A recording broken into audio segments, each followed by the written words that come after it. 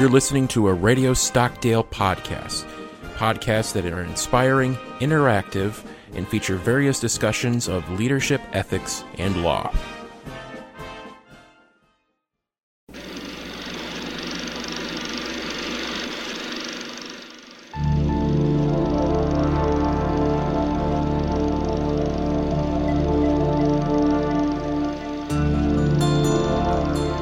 Welcome to Philosophy at the Movies, a podcast where we discuss themes in the history of philosophy through the medium of films. I'm Alex Baker, and joining me as always, Sean Baker. And today's topic is the 1964 film, Dr. Strangelove. So this is a film, we get this information, exposition, that there are reports that the Russians might be building something, but we don't quite know what it is. Yes. And then we get this docking sequence of all these planes docking, refueling. Refueling in mid-flight, yes. Mid-flight, set to very romantic music. Yes. And then we... Not exactly subtle, I think. Yeah. No. We get all that, and then we cut to an Air Force. It is Air Force, not yes. the Army. Yes, Air Force. Yes. Base. We first meet a British... transfer. What is he called? A transfer. The British. There's a program. He's the XO. Officer? He's an exchange officer. Yeah, and he's the XO for the General Jack D. Ripper, who is in charge of this air base. I'm forgetting the name of the air base. What is it called? Burpelson. Right. So. He's the XO for General Jack D. Ripper, who's the commander of the Burpelson Air Force Base. Correct. Yes. And they house a lot of B-52 bombers. Yeah. And they are all armed with hydrogen bombs. Right. At least 20 megatons apiece. Yes. Yeah. They sort of patrol around. And this was really going on during the Cold War. They're Yep. patrolling around kind of that Russian area. Mm-hmm. If there's ever any words that, okay, you got to go in there and drop your payload, and they're ready. Yes. And then he calls Mandrake and tells them to put them on alert, the highest possible alert, and confiscate all private radios, right, and issue Wing Attack Plan R to control bombers. Right. Meaning that this is not a drill, that we are at war with Russia and we have to drop the payload. Right. So they send out the message to the wing that Plan R is in effect, and one of the things that is kind of a safeguard against being fed misleading information or false orders that could come from the enemy, right, is that all radio communications must go through a cryptological device. I forget the name of it. Cryptological device, CRM114. Yes. And that, in effect, shuts off all communications, which could normally occur without the cryptological key.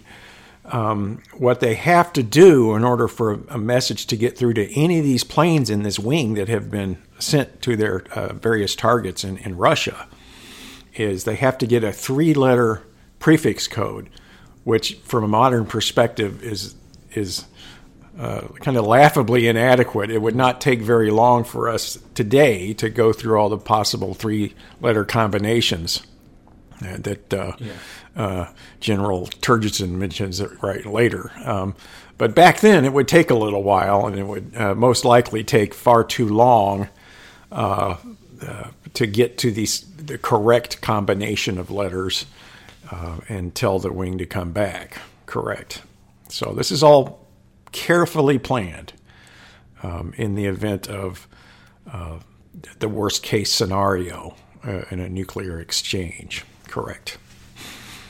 Yes, and while this is going on, the president and many of the military chiefs of staff are being aware of what's going on. They're having a meeting in the war room. One of the first guys we meet is Buck Turgidson. Right. And Buck Turgidson is chairman of the Joint Chiefs of Staff. Yep. He assembles, and you probably know the famous shot of them in this giant war room with the overhead lights. Yes. It's him and President Merkin Muffley. Yes. They're all, and he briefs Muffley on the situation. Yeah. And I do love this scene. He's telling him that Jack the Ripper is, he's basically gone insane, gone mad, and then one of my favorite lines is, he goes, "Well, I think it's, I don't want to judge before all the facts are, I think he went over his head." Yeah. His character is just outstanding. He is so funny. George C. Scott does a hell of a job with that role. Yeah, and it gets worse, and then they have to bring in the premier Dmitry Kisov. No, sorry, not. Yeah, he's the premier, right? But they bring in the ambassador. Alexei. Yeah. And he has to talk to the Dmitry. Dmitry have a hotline to talk to each other, but Dmitry was interrupting, but he's on a bender drinking. Yes. So the president's got to talk to him. And then through these talks, they find out that the Russians have a doomsday device. Yes. Which, in the case of if they are ever attacked, then this device would set off all their weapons. Yes. On the United States automatically. You could not undo it without any possibility of human intervention, right? And the idea here, this actually was an idea that was taken from some economists who were strategists of conflict in the early 60s. There's a guy named Herman Kahn. There's another one named Thomas Schelling, who became quite famous during this time period for books they wrote. Schelling wrote Strategy of Conflict and Arms and Influence, and Kahn wrote On Thermonuclear War, which was a play on Karl von Clausewitz's On War. And it's a book-length examination of the kind of the ins and outs of the rational thing, the allegedly rational decision-making processes that statesmen would go through in the event of thermonuclear war, when they consider thermonuclear war. So one of the things that I think it is Kahn, I'm not 100% sure about this, but one of the things he does talk about in that book is this hypothetical doomsday device.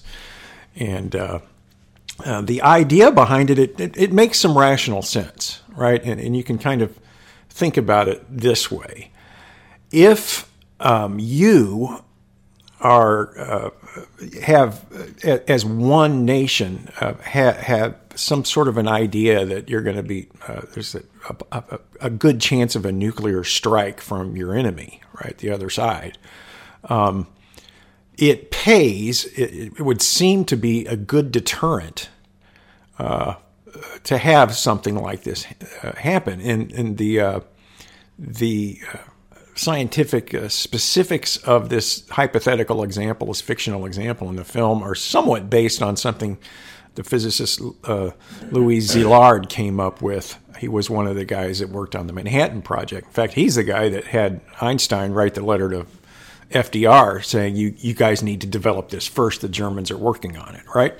Well, one of the things he suggested at one time or another was it would be possible to put some form of cobalt in hydrogen bombs, which would in effect increase the radioactive half-life of the fallout debris that would come from the bombings, right? And the idea here is, okay, since there's no way for us to intercept every single bomber and every single missile that our enemy might send over us, what we need to do is very quickly and very publicly develop a doomsday device, which essentially would, and we tell them, look, this thing is there, and the only way it'll go off is if you guys attack us. And oh, by the way, there is no way for us to interfere with this thing. What it will do is set off a high number of thermonuclear devices, all peppered with this cobalt mixture. And essentially, there's such a high number of these things that once that happens and the fallout clouds circle the globe, it will wipe everything out. Every living thing will die from radiation poisoning. If you guys attack us, there won't be anything left for you, including your homeland, let alone any other part of the globe. So just so you know it's there, and just so you know there's no way we can interfere with this thing once it kicks off. Nothing we can do about it. Right? So this is a hypothetical case that was discussed in one of these books. And apparently, from what I read about Stanley Kubrick, is he was in London about the time that Thomas Schelling's article, it was called On Meteors, Mischief, and War. It came out and it was published in some magazine over there in London. And he saw this thing, and it kind of gave him the idea to do a film based on this. And then he talked with Schelling, and he talked with the author of a book called Failsafe, and some other people. And he actually had these guys consult with him on developing the script. And so that's how the cobalt-based doomsday device comes to be in the film. But you can see how it makes kind of rational sense to have something like this. Absent a doomsday device, what you had going on there and what people worried about in the early 60s, and to some extent later in the late 60s and through the 70s, but more so in the 60s and 50s too, was the runaway, the worries about a runaway arms race, because an arms race is inevitable unless you can come up with the perfectly impervious doomsday device, which we have to remember was only hypothetical and remains hypothetical to this day. Absent something like that, what you have is each side kind of in a technological race to make it possible for them to prevail in a nuclear exchange, right? And you get, at some point, you get a stasis between the two powers because they both develop technology more or less of an equivalent degree, right? But it's an unstable stasis because both sides will also continue to research and attempt to one-up the other side. So at some point, you have such a high number of weapons on both sides that they come to realize, well, there's kind of a second alternative here. We can both publicly acknowledge the ability of the other side to completely eliminate us, right? And we can both publicly pledge that if we are subject to a surprise attack, that we will retaliate in kind, right? And as long as both sides kind of accept this, and it's almost impossible not to accept it given the nature of the conflict, you have a second, as it were, level of stasis, something called, as you know, and this is kind of what they were exploring in the film, the notion of mutually assured destruction. This being, again, not a perfect deterrent, but at least a deterrent for any one of those two powers setting off a nuclear exchange. Now, what's kind of interesting is I was kind of researching this and thinking about the history of this, especially during the arms control talks that were very much a part of the 60s and certainly the 70s.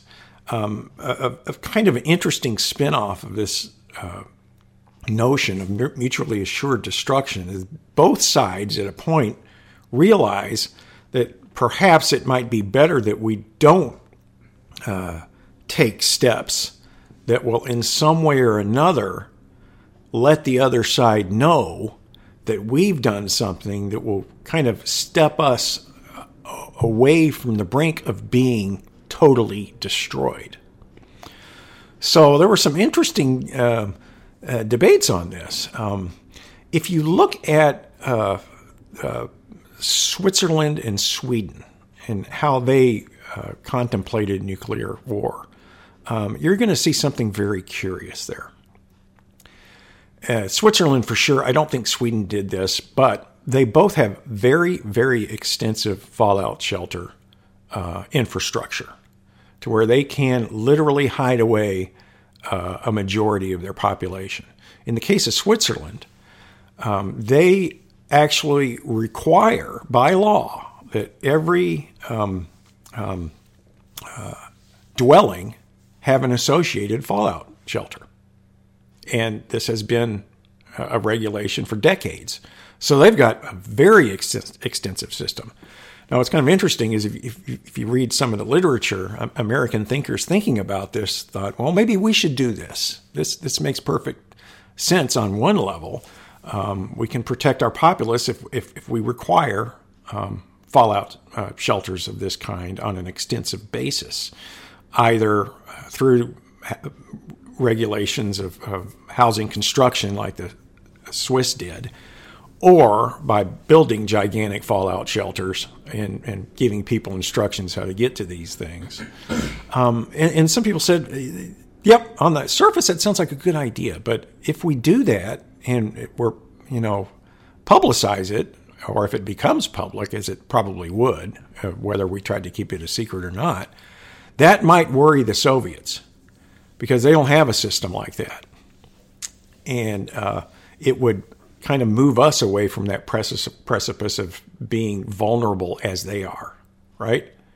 So that would disrupt the balance again in the mutually assured destruction thing. So the argument goes, we shouldn't do that. We have to leave ourselves vulnerable so that they still see there's an even balance there. Interesting case. And that's the kind of thinking that's, I think, engaged in this film. It's kind of interesting because it explores all, or not all of these, but a good number of these kinds of issues. Yeah, and the one that they bring up is the missile gap or bombing gap. Where Yeah. you have to have almost an equal amount of nukes compared to the other. And even when at the end we talk about where they're having these vast underground shelters, but yeah, the mine shaft gap. A mine shaft gap. Yeah, it's great stuff. So that's the beauty of this film, is it parodies all of this kind of thinking that occurred. And there's another one, I think, we're always talking about General Turgidson here because he has all the best lines, I think, in this film.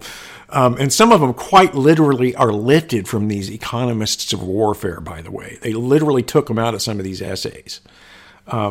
The term megadeath, did you see that on the notebook that is in front of Bucky Turgidson? Yeah. That comes, it's not an exact quote from the books of Khan, because he very kind of, in the cold way economists do, talked about kind of the utilitarian costs of various nuclear war scenarios. And he started talking about things in terms of millions of deaths. And people obviously were not comfortable with this, that were commenting on this. And somebody coined the phrase megadeaths to kind of reflect what they saw as his rather cold way of thinking about this.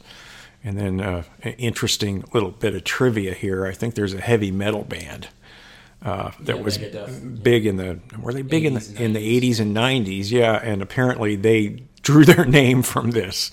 I didn't know that until I literally read about it here prepping for this. One of the funnier scenes is also illustrative of the kind of thinking that went into these books and essays that were big in the 60s on nuclear warfare. Turgidson says this, and again, it makes sense. Look, the planes are on their way. They're probably no more than an hour away from their targets. There is not going to be any way we're going to be able to call them back. So what we have to do is think strategically. And he tells the president, I forget the exact quote, but he says, if we go ahead and go through with this and follow up with a full-scale attack, not just this wing, but all of our stuff, let's send all of their stuff their way, we'll be able to knock out 90% of their capabilities they'll only be left with 10% of their capabilities with which to respond. So what will happen in that situation is we will get only 20 million deaths. We're not going to get our hair mussed. And we won't get our hair mussed, as opposed to 150, right? Again, kind of exposing and kind of the core of this kind of cold economist's way of thinking about nuclear war. That again, they're putting it in the mouth of an Air Force general. But what's I think important to note here in this film is the actual train of thought here that is being parodied and actually word for word lifted at some points isn't coming from military officers. It came from these economists who were writing about the strategy of nuclear war. It's interesting that Kubrick used these guys as consultants in the film, and they were more or less willing to allow this use of their words. I think that's intriguing in itself. Well, it's interesting you bringing it up because it also one of the people that worked on the screenplay was Peter George, who worked because this was loosely based on a novel called Red Alert. Yeah, but that novel was played completely seriously. Yes, and in that same year, because you brought it up, there was another film about this pretty much the same issue called Failsafe with Henry Fonda as the president and other people, and that is once again completely serious. And I believe even the similarities were so much that Kubrick and Peter George sued Columbia sued whoever who made the novel, and they said it was too similar. Interesting. And both those movies came out at the same time, but you have one that takes it 100 dead complete seriously. Yeah. And this one where, like you said, it's a complete satire. Yeah. And what I recall is the exact moment when he considered that it would be best to approach this as a black comedy was when he was sitting with his script writers and these economists that were helping him out with this film. And they had a hard time. Schelling actually puts it this way in the interview I was watching where he talks about his work on this. He doesn't have a lot to say about it, but he does say that they had a heck of a time, quote, getting this war started. And they eventually happened upon the idea of having one of the Air Force generals go nuts. And they cashed in on some of the conspiracy theories that were hot during the day, including the completely actual fluoridation conspiracy theory. That was a real thing. There were people back then that literally thought the fluoridation of water was some communist conspiracy. You kind of see that almost even today with Alex Jones. His famous line is, "I don't want them putting chemicals in the water that turn the frickin' frogs gay." Yes, it's the same sort of thing. And, it's a persistent human behavior, it seems like, that people come up with whacked out conspiracy theories. And what's interesting about that is at that point where he said, where they kind of all decided in the script writing process that this was the only way to make this work. At that point, Kubrick said, well, then I'm going to make this a comedy. Because if we had kind of followed a more traditional route where everything's kind of rationally motivated, we found ourselves getting locked into a position where the war would actually never get started, right? So we couldn't very well have a script to go with. So now that Schelling has apparently suggested we just have one of the Air Force generals go haywire, I'm going to kind of cash that in full circle and make this a comedy. And that's when he decided to do a comedy, because apparently early on the script was going to be another dead serious treatment of nuclear war. And I think that it worked out for the better, actually, because this is a very memorable movie precisely because it is a comedy about a very obviously important topic.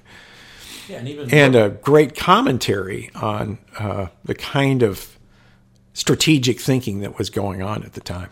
Yeah, and it looks like the public even responded more to this movie than Failsafe. Failsafe is held in pretty high regard. Yeah. But at box office, it did more money, and, more people know Dr. Strangelove, I think, than Failsafe. Yes, yes. And go ahead.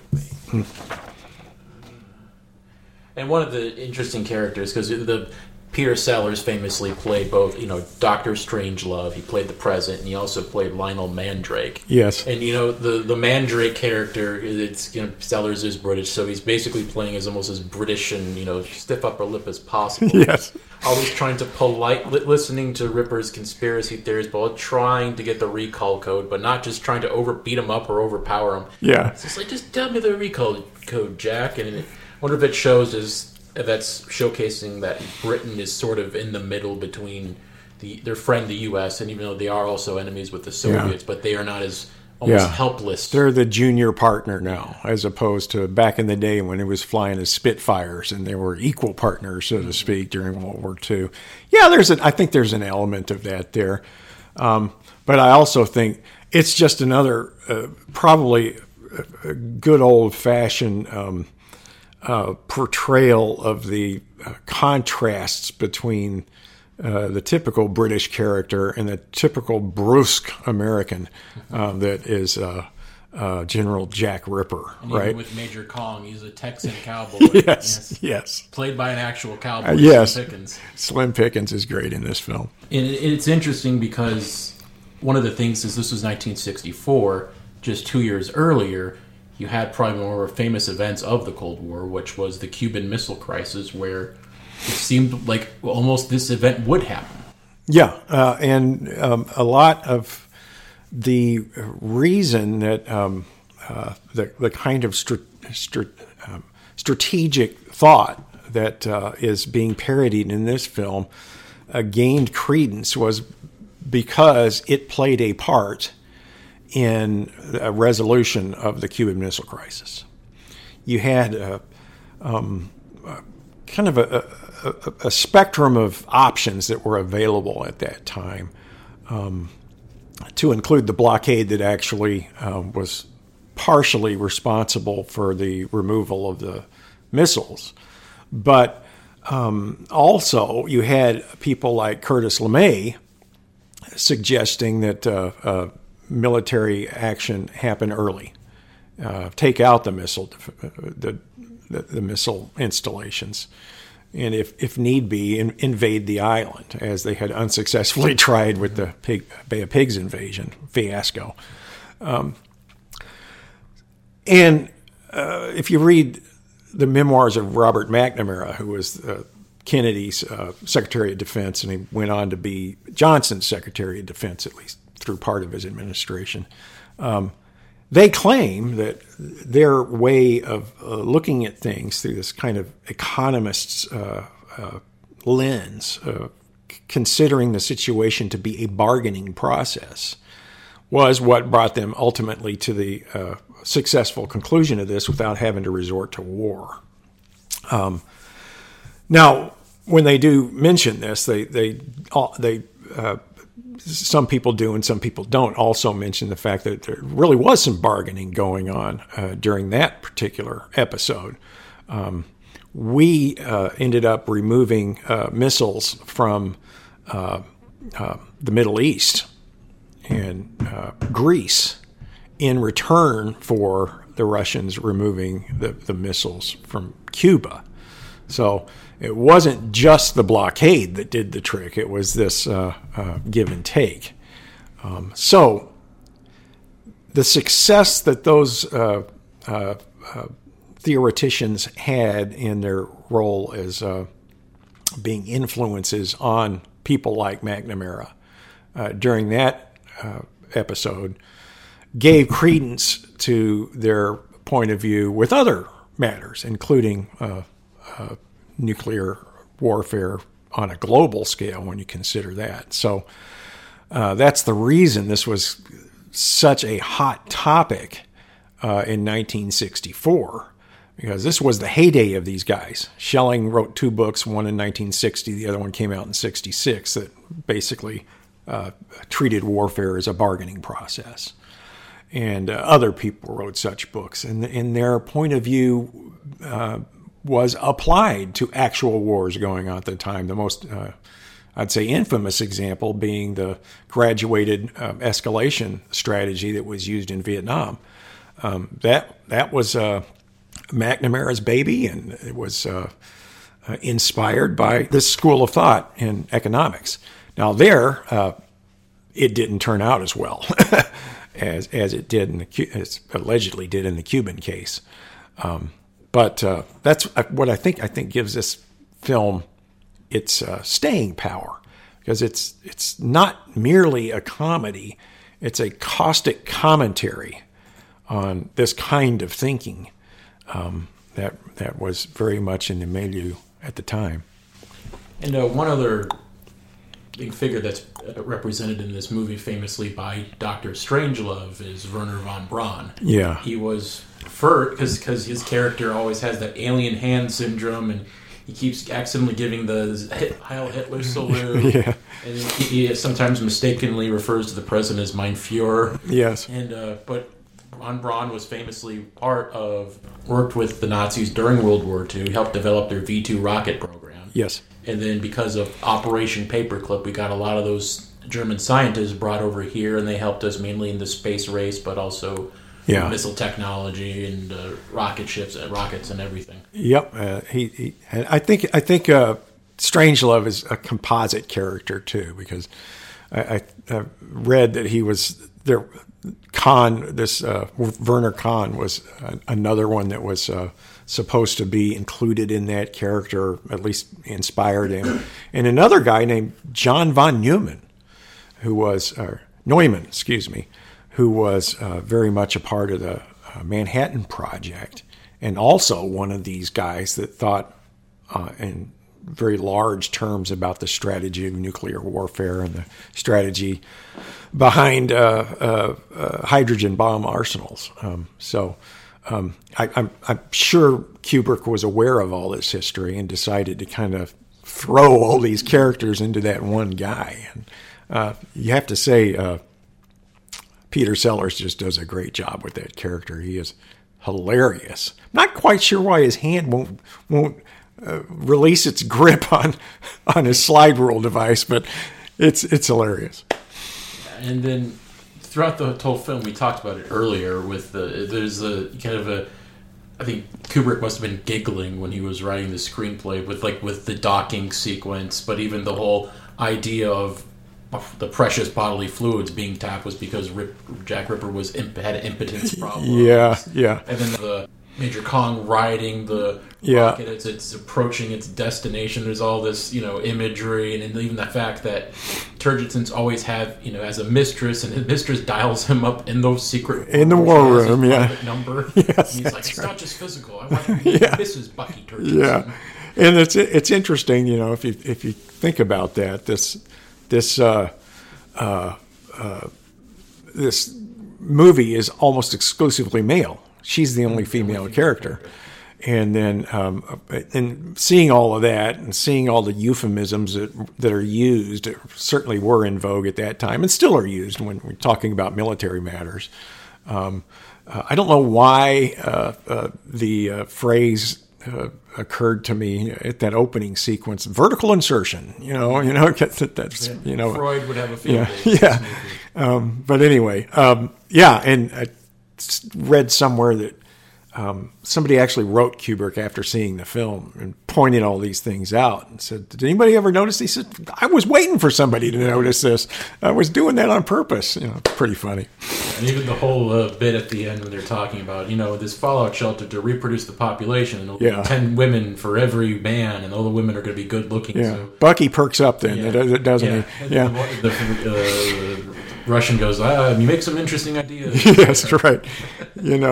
And what's kind of funny there is Turgidson being not surprisingly kind of a hypocrite there, because what was it at some point where they first call up Premier Kissoff, which I just love the name, by the way, and the ambassador says, I think he's partying. If he's a man, if you know what I mean. Mm-hmm. And Turgis' first reaction is say, a degenerate commie pervert. Yeah. And he's no better. I mean, it's just hilarious. I guess showing the commonalities on both sides, even though they're completely unaware of their commonalities. And getting close to the end of my questions here, one other thing I do want to bring up is that, because this is one of the most influential films ever made, and I think 2 years ago, there was a film that was very influenced by this. I haven't seen it yet, but it was called Don't Look Up. And from what I heard, it's mainly about this asteroid that's coming to Earth, and the scientists are trying to prepare and warn the government, but the government... I haven't seen it, but it's basically like a satire on the government's response in the last 2 decades of the global warming and climate change. Yeah. The asteroid's a metaphor for climate change and how we're going to let the thing happen and destroy us. We're not going to take any precautions. Yeah. But from what because I didn't have much interest in it because it was the same director that did the movie about Dick Cheney, Vice. Yeah. And the criticisms for that movie were it's very smug.